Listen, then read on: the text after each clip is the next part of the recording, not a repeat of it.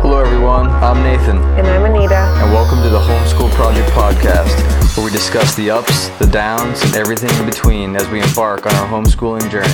Hope you enjoy. Hello and welcome to episode number 2. And today we wanted to talk about getting started with homeschooling. Yes. Right, so the reason we wanted to do this is because since we're new at this, is our first year homeschooling our kids. It's pretty fresh in our minds of how we got rolling and how we got into this, and so I thought it'd be good to share with others the different steps in the process. So the hardest part of starting anything new is the first step. Mm-hmm. And the first step in this case is making the commitment to actually homeschool your kids. And we kind of discussed a little bit about that on the first episode. Mm-hmm. But how would you tell someone to approach that decision? Would it be speaking with certain people, possibly praying about it, research, all that kind of stuff? Like, where would you lead somebody that wants to make that decision? I would say actually a mix of all three. Like we said in the last episode, the biggest thing for me was researching, because anything in life, I feel like you'll get more comfortable if you research it. We were not fortunate enough to know people who homeschooled, so I didn't really have that option to go pick somebody's brain. But if you could, I think that would be a great way to figure out also if it's something for your family. Even if you maybe asked that person if you could sit and watch them for the day as they homeschooled their family, if they were okay with it, and you could kind of see how it flowed. And then, of course, especially for us, I think prayer was a big thing. And I feel like that was also one of my turning points when I was finally ready. Because as I had mentioned in the previous episode, when you asked me, 3 years ago, would I do it? I said absolutely not. And then there was a big change of heart, 2 years later. Yeah, that was like a hard no the first time I asked you. Very hard no. And I think for me, praying about it and keeping an open heart and mind, as hard as that no was, it was always in the back of my mind. So I feel like a mix of all those are a good way to make that decision for your family, to make that commitment. Okay, so after the decision's made, where I think, people can get to that decision, say, okay, this is something I really want to do. I think the tough part is, where do you start, right? Yes. So that's like the overwhelming part. It's like, okay, great, I'm comfortable. I really want to do this thing for my family, but where the heck do I start in this process? Like, what's step number one? So can you kind of walk us through at least how we did it, how you did it? Yes. Again, this is our first year, and everybody does it a little bit different, but just kind of give us an idea how you started the process. Yes, my thoughts exactly. I was going to tell you how I did it, because it can be very different from person to person on how they approach it. I'm sure it can be done in a million different ways. Oh, right? yes. Yeah. And it's for the reason that it is so overwhelming. So you have to start somewhere. And anytime you read like a blog or read a book on homeschooling, it all starts with the same, so you've made the decision to homeschool. Now what? It's overwhelming. Where do you go? Right. And so I will give you my how it worked out for me. And this path that I chose and these steps to get to us getting started has worked great, actually. It really has not. It ended up being less stressful than what I thought once we got going. So first you want to, like I mentioned in the previous episode, you want to check your state laws, and they're all different. So I couldn't even tell you how it is for you, because it's going to be different from state to state. And so I had to check what was required for us to homeschool our kids. And you can typically find that on the Department of Education for your state. So I started there. And then I also, as I continued to research, our state had a statewide homeschool support and information network website, which is Ohio Homeschooling Parents. It's wonderful. It's a wonderful, beautiful resource for our state. And I don't think every state has it, but you can try to find something similar because it really does. You know, you have the Department of Education. They're just going to put it there, blah, blah, blah, blah, blah. This is what you need. Mm-hmm. But they're not there to support you as a parent or to really point out what your true legal rights are. So if you can find... Yeah, they're not getting any tax money from you. So. Exactly. So. Well, they are, but when you're taking your kids out of the school system, it takes them out of the equation. Yes, because most get paid for every student that is sitting in class. So you're taking that away from them. So that support network for us has been great for our state. There is another great resource, which is it's hslda.org, which stands for Homeschool Legal Defense Association, and it's a great resource in learning your rights as a homeschool parent. They have free resources on their website, and they even have an area where you can click on your state. And then they also offer a membership, which you have the choice, and they'll explain what exactly entails that membership. But that is a great one that to see what your legal rights are as a parent, which is very important. And we can put that in the show notes, yes. The link to that, right? Yes. Okay. Yep. And then, so once I looked at all that, I made sure I put a note in my calendar as to what were my deadlines, because you don't want to miss that. And made sure I put somewhere in there, okay, have this sent in to the district by this date. Now, where did you find these deadlines? On the Ohio Homeschooling Parents website. It listed the state law that we have a certain amount of weeks before school starts to submit the paperwork. You then have to look at your district from there and see, because everybody in the state of Ohio, you know, all the districts could start at different dates in the school year. Okay. About the same time, but, you know, one could start at the end of August or at the beginning of September. So you need to look at your district that you're zoned for, and find out what that date is and how many weeks before you have to have that paperwork submitted. Okay. I then wanted to make copies of everything I submit, because again, now we're talking legal stuff. And I created a file for all of those copies of paperwork. Which was a good idea, because didn't you end up having to resend some things? I did, yeah. Because the district or whatever wasn't replying to you? Yes. Yep. And then I had proof that, you know, I had this certified mail on this date, and this was my letter dated, blah, blah, blah. So, yes. So keep a file of everything that you send off. And then the district is supposed to respond to you, and you want to keep that letter in that same file so that you always have it in case those, you know, truancy officers ever come knocking on your door. You have everything there all organized and ready to go, and it brings your stress level down. Now, what you were supposed to send to them and the process, was that laid out on the Department of Education's website? Yes, but I really turned to our state's homeschooling parents support website, because I found you want to make sure that you pick a website though that really does have like the state laws embedded in their website, so you know that you're following the right group. Right. It's like getting your information off social media or something. You don't want to do that. No. Bad idea. So you need to make sure you have a legit support group. And so they have all the statutes laid out on there. So they're following it to the T. And then they even had forms for us where we could just fill in the blanks. And that way we knew we were legally doing what was correct. Okay. So once you get that done,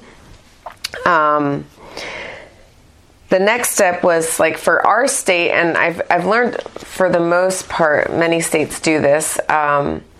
Once you do your initial notification to your school district, usually your first initial one is just a letter, stating we're going to be homeschooling our child, whatever the requirements are for that state.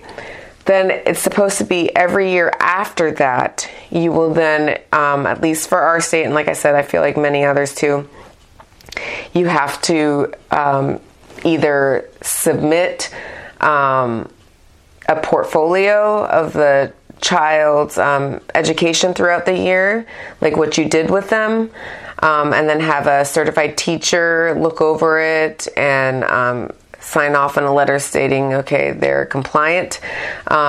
Or you can choose the option to have your child take a national standardized test and submit those scores to the district. Okay, now where did you find the information to what would go into the portfolio? So that is what was next for me, because I wanted to choose the portfolio option.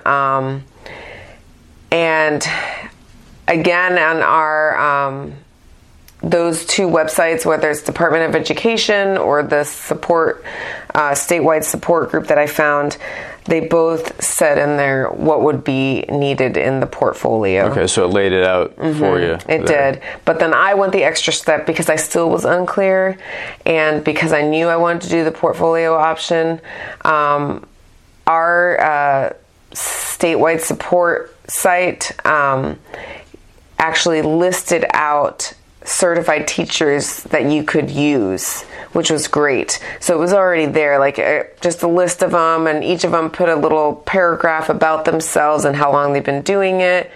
And so I just, randomly picked one and reached out to them and said, this is my first year doing this. What are the things you would be looking for by the end of the school year? And so she told me what would be needed. And that way I could have that in the back of my mind and make sure I'm keeping those things needed throughout the year for her, so that again, when April, May comes, it's not overwhelming. Not scrambling to put something together. Yeah, right. I already have an idea of what I need. Yeah. Thank God you're in charge of this. And also, when I reached out to her, I asked her, when does she start looking at portfolios, so that I could, again, make a note in my calendar and say, okay, this is going to be about the time that we need to start signing up for and scheduling a day for her to look at our portfolios. So all this pre-planning in the end is to help make life easier. Or if you decide to do the testing, then you want to go ahead and start researching. There's so many different tests you can have your child take. So just start researching maybe some ones that you feel, so that you can figure out which one might best fit your family and your kids. But that's my point, is that I started doing that at the beginning, so that come the end of the school year, again, we're not scrambling, that we already have an idea of which direction we need to go here. So that was my next step. And then from there, what did I do next? The biggest, decide on what curriculum you're going to use. That is probably the most overwhelming part. And I actually remember this part because you pined over this for like weeks and had books laid out all over the bedroom. Oh, yes. And kept going back and forth until we kind of both just said, look, you have to start somewhere. Just pick something. Yes. Because there's so many to go to pick from, correct? So many. I mean, And, you know, years ago, probably before we were even born, when homeschooling was happening, they didn't have this many resources. Of course not. And now there's just so many that it's overwhelming. There's a beauty to it, but it can also sometimes there can be too many choices. Yes. So that's why you flip through channels for like an hour and a half, because there's just too many choices. Too many choices, yes. If we had 5 channels, we'd be good to go. Right. So I had heard on one of my podcasts, a book had been recommended, and it sounded like something that would be right up my alley. So I found out the author is Kathy Duffy, and she wrote a book called 102 Top Picks for Homeschool Curriculum. And it was like amazing for me.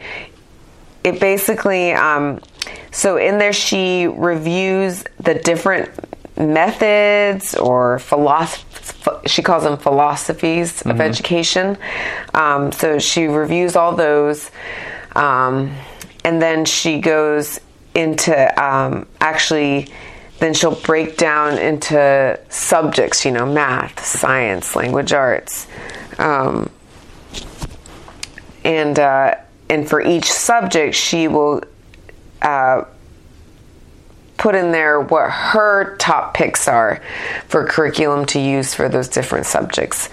So to me, it was just, okay, I have to start somewhere, and this lady has been doing this for years, and she's just like a wealth of knowledge. So I suggest that as a wonderful resource, as a resource to at least just start with. And maybe if you go through it, you'll only choose a couple of things that she suggested, but I feel like it's a good start. It's also a very good book on learning the different methods, like I said, to education and homeschooling. That's how I came about to us deciding to use the Charlotte Mason method. You have your traditional schooling method, you have your Charlotte Mason, you have your classical method, you have your unschooling method.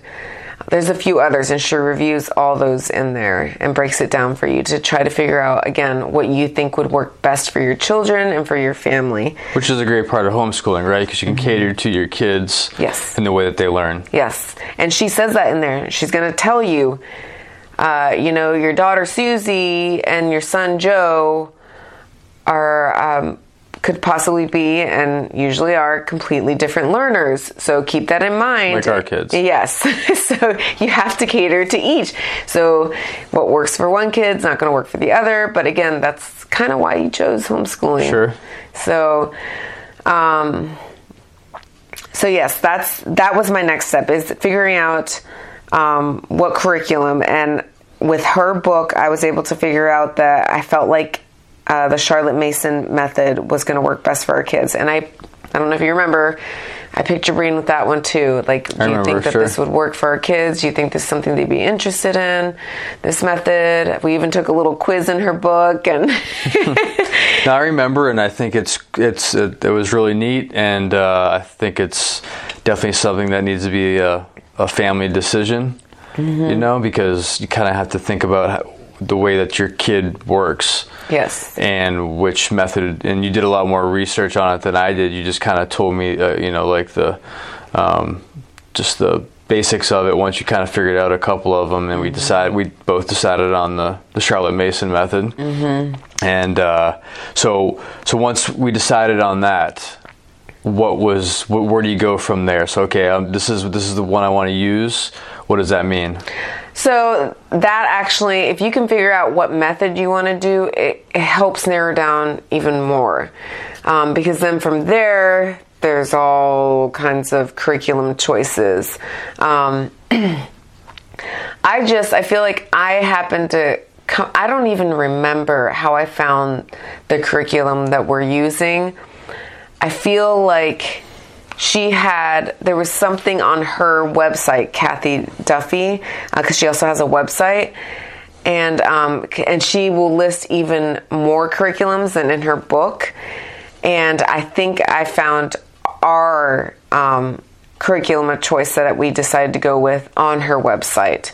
And that's how that came about. So once you figure out your method, then you can start looking up, like, you can either continue looking in her book, because when she breaks down each subject, she will, on like what her top curriculum choices are, she'll also tell you what kind of method of education that is, whether it is, if that curriculum for science is a classical method, or if it's a Charlotte Mason method, or if it's more like your traditional textbook method.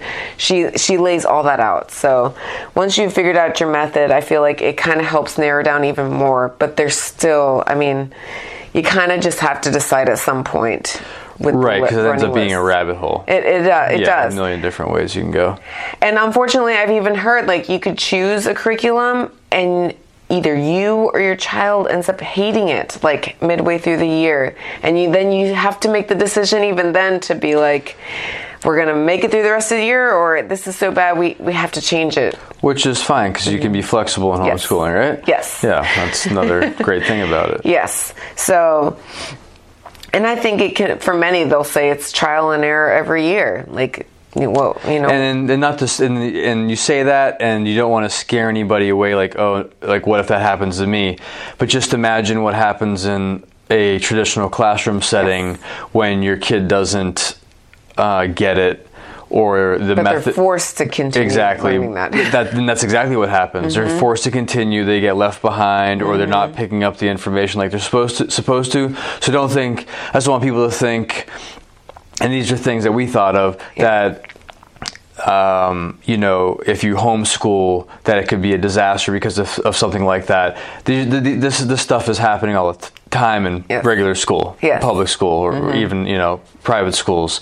And you just don't know it because you're not there. Yep. And then you can't do anything about it, really. You can't change the way that the teachers, you know, what the teacher's method is or how they teach in the school. It's pretty straightforward. So just keep that in mind. I wouldn't worry about that too much, because that's pretty typical in you know, out in the public schools. That's right. No, that's a very good point. So once you can figure out that your curriculum, really that's finally be like, oh, okay, now we can breathe. I've got something picked out. We need to move forward, you know. So the next step after that was to order any books or materials needed for that curriculum. A lot of people do, in their first year, they do, you know, box set curriculums, because it's just maybe... Which means what? So you can basically choose a company that will give you all the... So even... I think there's even box sets for, let's say, Charlotte Mason method. That's just an example. You can find a company that has a Charlotte Mason method, and within that company, you can buy a box set of all their books for the grade of that child and every subject. So you can just cut out that whole part of this. Yes. Okay. Mm-hmm. So you don't even have to do that yourself. No. Now, mind you, it typically is more expensive to do it that way. Of course. Right. Well, that's what convenience is always more expensive. Yes, you pay for convenience. Sure. So that's the reason why we didn't do it. Plus, I really did like this other curriculum we chose, but that was my first thing. Like, let me just keep digging deeper before I run to the box set. But if you want that convenience and you just are like, this stress is just not worth it, I'd rather go there, there's that option too. So you can get the box set, boom, you're done. Like, you've got everything, you click it, and all those books are going to come to you. For us, it was, I had to go through and order all the books that the outline suggested we order. Now, it gave you specific books. Yes, correct? Except in math and... so math for both our kids was not part of it. We had to choose our own. We had to choose... I had to figure out my own way of teaching the kindergartner to read. So I had to, you know, research that. And then I didn't like their science book. So I found another science book, and I didn't like their grammar book for the third graders, so I found something in replacement. So I still did like a mix and match, but for the most part, everything in this curriculum, it gave you all the suggestions of what books to order. And with that, it's great because you can either look at your public library and see if they have those books. If not, then you can go to used bookstores or online. They have used bookstores. Even Amazon has the used book option when you find a book on there. So there's a beauty in that helps with the budgeting too. So I go through and I figure out what books we need, what can we get from the library, what can't we get. Now, when you pick the method, it actually gave you the books to order. Yes. Right? So just so people are aware that it's right there for you. Well, no. You don't have to randomly decide what books you're going to use, do you? Not the method, but when you choose the curriculum. Okay. Yes. Once you choose what curriculum you want, yes, they will tell you what books to get. Okay, and you purchase a curriculum? No. It depends. So, like, some companies, if you, like, quote-unquote, purchase a curriculum, that's usually your box sets. Okay. Some people charge, I don't see this all the time, but I think that there are where you could... they might charge for like the outline of like they set up an outline for your curriculum, and you might have to pay for that. But then there are like us. I found a curriculum where the outline is free. Like they already put out, okay, for third grade, these are all the subjects she'll study, and then within this amount of time. And then these are all the books you'll need to get for each subject. Okay. And that was free. Now, where do you find this? It's, again, like, this is just a specific, like, they're not really a company, but it's just I feel like it's just a Charlotte Mason support website where this specific group was, and they just put it out there for people who want to do Charlotte Mason and not have to like break the bank to do it. You just have to search like Charlotte Mason curriculums or classical curriculums. Okay, and it'll bring it up. Yes, yeah. And then from there you have I wanted to figure out what supplies. I wanted to get an idea on what supplies I would need for homeschooling. And typically if you think like classroom, it's pretty much what you're going to need. I just researched what everybody was saying, like what are the things you need to get a homeschool classroom started. And to me, it was like your typicals. Like it's nice to have a whiteboard if you can have one. So for when you need to demonstrate, you want to have like bookshelves or bookcase somewhere. Obviously, your typical writing utensils and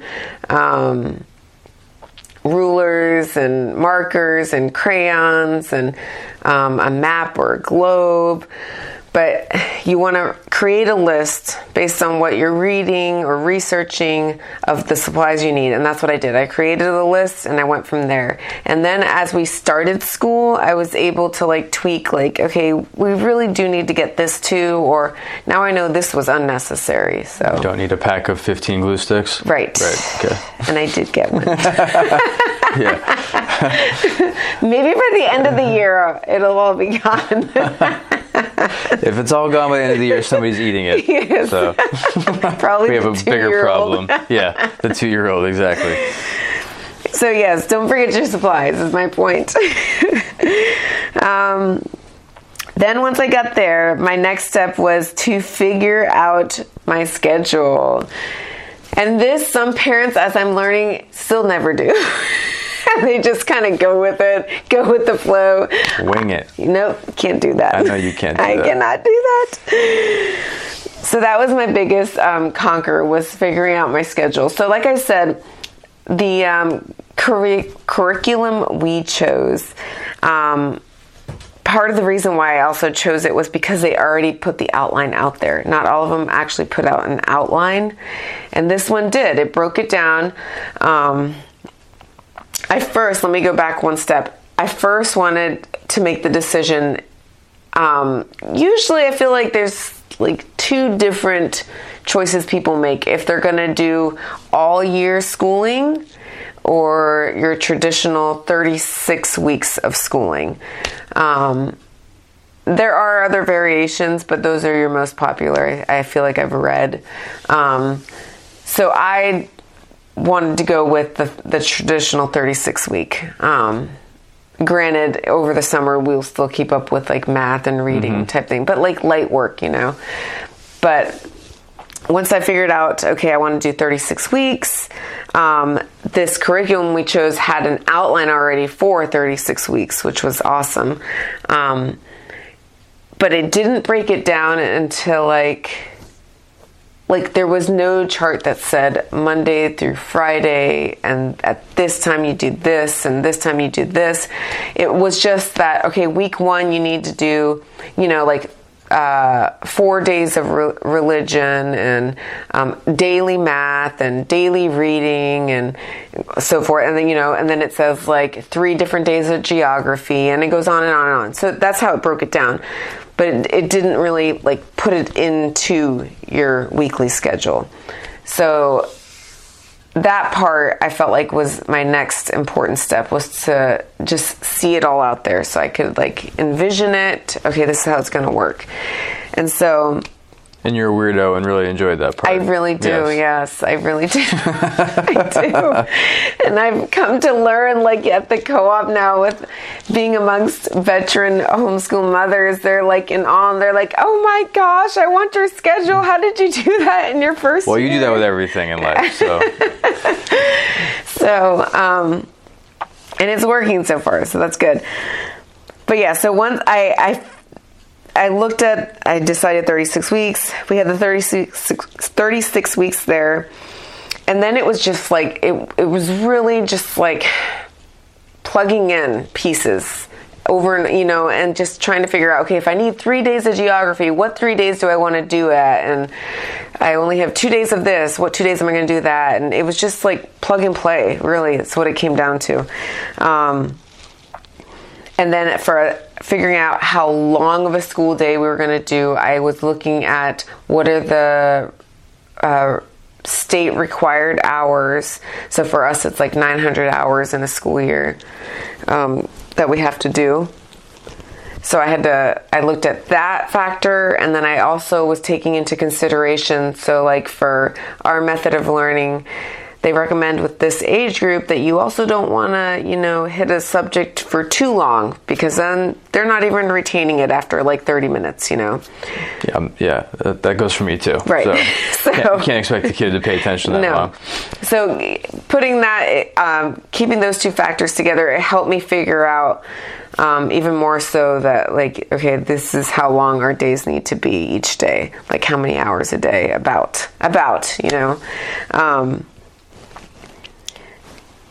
So I was able to, between those two things, I came out with a schedule. And then I personally write out my schedule each week. So first of all, I have like this master calendar in my planner. And in there I put ahead of time, like because I liked us to have a week off like every month and a half. So I went ahead and put in like when I thought we would take our breaks. And then when stuff came up, like we ended up having a trip in November earlier than Thanksgiving, then I kind of like played with those days off I already had in November and moved them around. So once I get that out for like the whole year, I then like each week, the weekend before school, I go in and I plug in my planner, like what is our our lesson, what are our lesson plans going to be for the following week, and that has worked well for me. So, and that is I even hear that with my sisters that are teachers. They do their lesson planning the weekend before for the following week. And so I plug it into my calendar, and it works because then each day, so come Monday when we're sitting in school, I just have kind of like a checklist. Okay, math, we're supposed to do this, check, next subject, check, this subject, check. And it's also I feel like a good record keeping too of what you're doing throughout the year. So that I suggest, but I also know that that's not everybody's personality. And then after that, it's on to finding, I searched for co-ops, and I just feel like we hit it right with the co-op that we're in, but I suggest that you search for co-ops in your area, homeschool co-ops, and it just helps with the social part. And then we also searched for sports and for different clubs, whether it's 4-H or Girl Scouts or Boy Scouts. And then from there, I went on to search for online support groups in our, on whether it's, most of them are on Facebook now.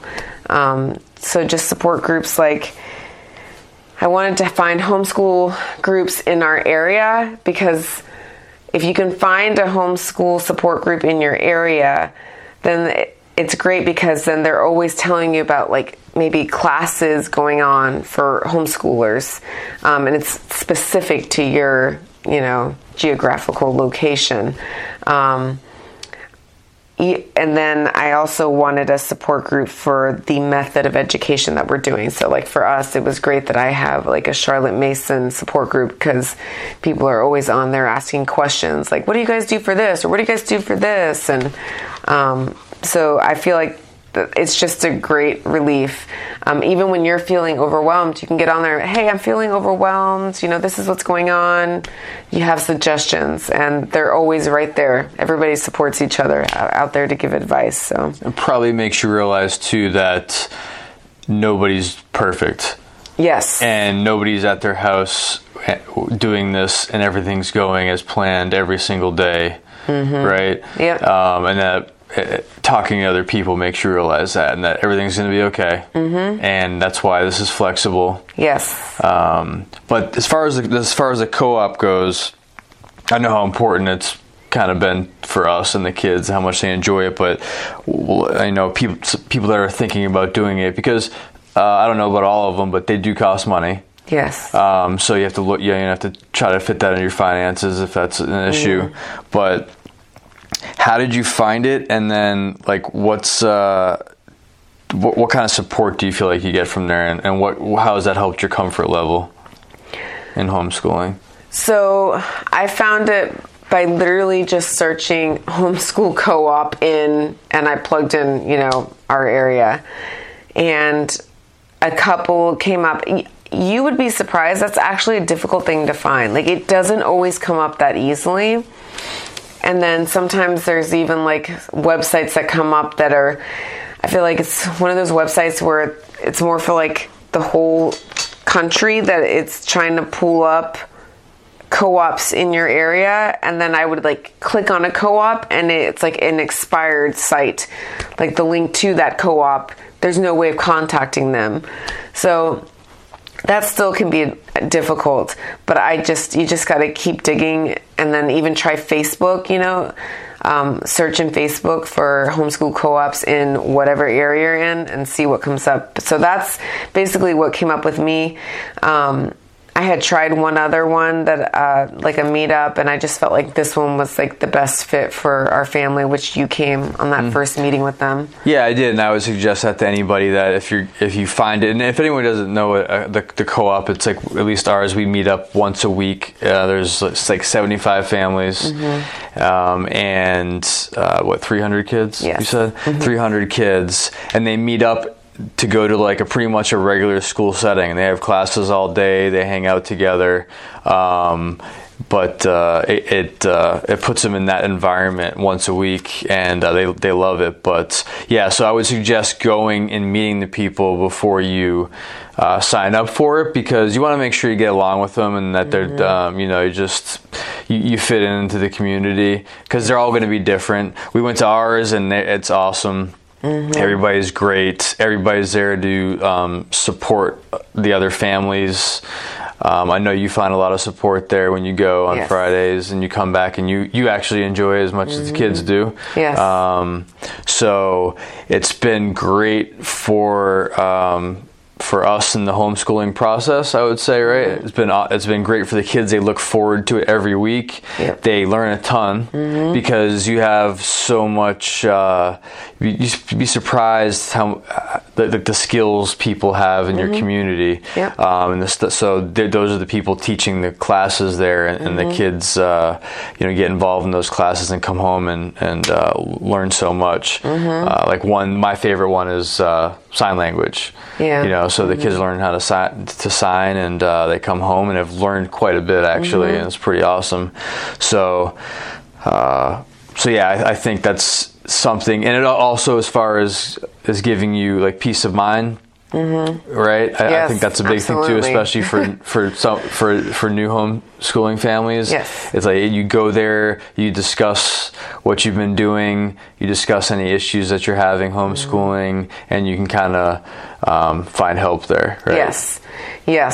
It has been a major support group. Like you said, it's not just for the kids, but it's for us too. Like the kids, hands down, love it. It's a great social piece for them. But outside of that, it's also a great support for us adults. And for me, it's also great that I get adult time, on Fridays,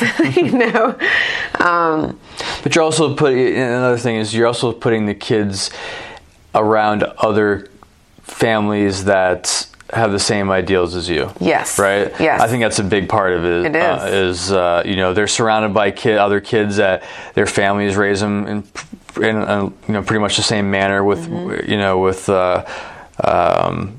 they're raised with manners, and you can see that in the other kids when you go there. Yes. That's very different than when you would go to a public school. And part of my job, I do quite a bit of that, and it's like night and day. Yes. And so every time I go to one of those schools, I thank God that our kids aren't in some of those schools. Not all of them, some of them. Yeah. So yeah, I think that's a pretty neat thing too, is the type of people that your kids are around when they do go to school. Yes. No, they're it's been a great thing. So yeah, so co-op, online support groups, right? Yes. Yes, those things. And then I feel like the final piece for me was figuring out a learning space in your house. So whether it be a designated room, or if you don't have that kind of space, it always works around a dining room table. But whatever it is, it's just figuring out where is it going to be, so that you can now know that, okay, this is all part of the plan. And then from there, you'll figure out where your books go and all your learning materials. People even get little rolling carts if they don't have the space around the dining table, but they can bring it over during learning time. But it's obviously an important piece of the factor, is figuring out where you want that learning time to be. Well, yeah, I think it's part that you need to have enough space to start, right? Yeah. And then also there needs to be a learning environment with a few distractions. Yes.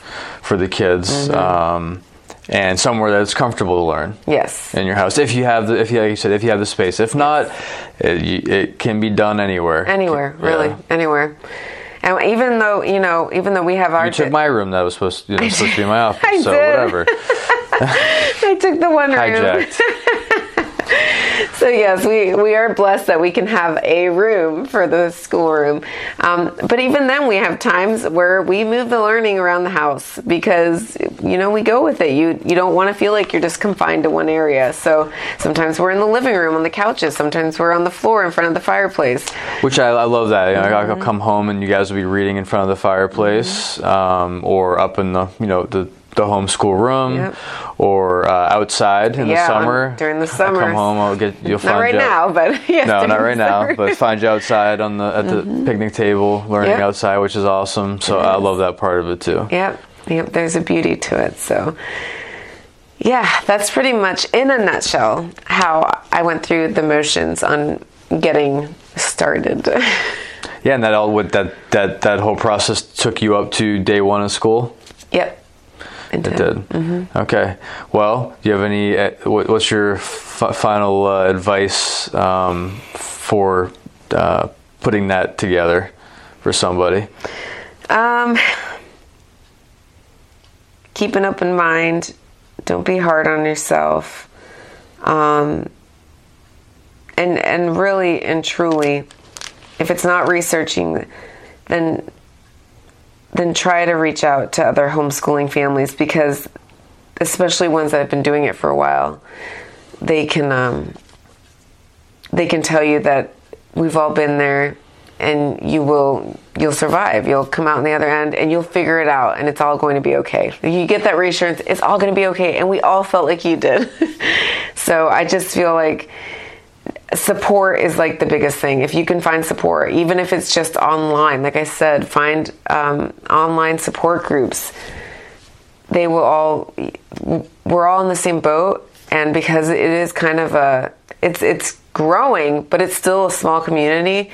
Everybody's always helping each other and willing to help each other out. I wish I could hug some of these people I've never met ever on the other side of the country, because they're just so wonderful in advice.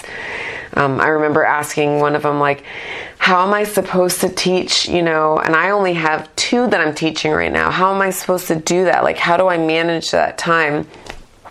And she she gave the best advice she could and broke it down for me, and it just didn't seem so stressful. And so yeah, if you can just find your support network, that's like the biggest advice, I feel like. And then of course, co-op in person was even better.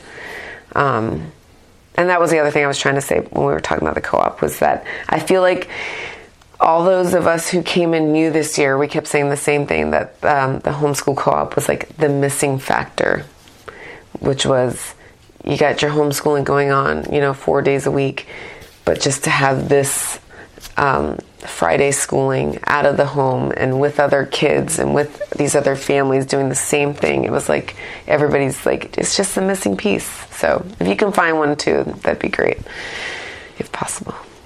Awesome. So we'll put some of the places you found these things in the show notes, right? Some of the links. Probably that book that you mentioned too, that you have sitting right in front of you. Yep. We'll put that in the show notes. And then if you have any questions, send us an email. Other than that, thanks for listening, and take care, fellow homeschoolers. Yep. Thank you. All right. Bye. Thank you for listening to the Homeschool Project Podcast. If you liked what you heard, please subscribe and leave a review. If you have any questions or suggestions that we can discuss on the show, send us an email at thehomeschoolprojectpodcast@gmail.com. Thanks for listening. Goodbye, everyone.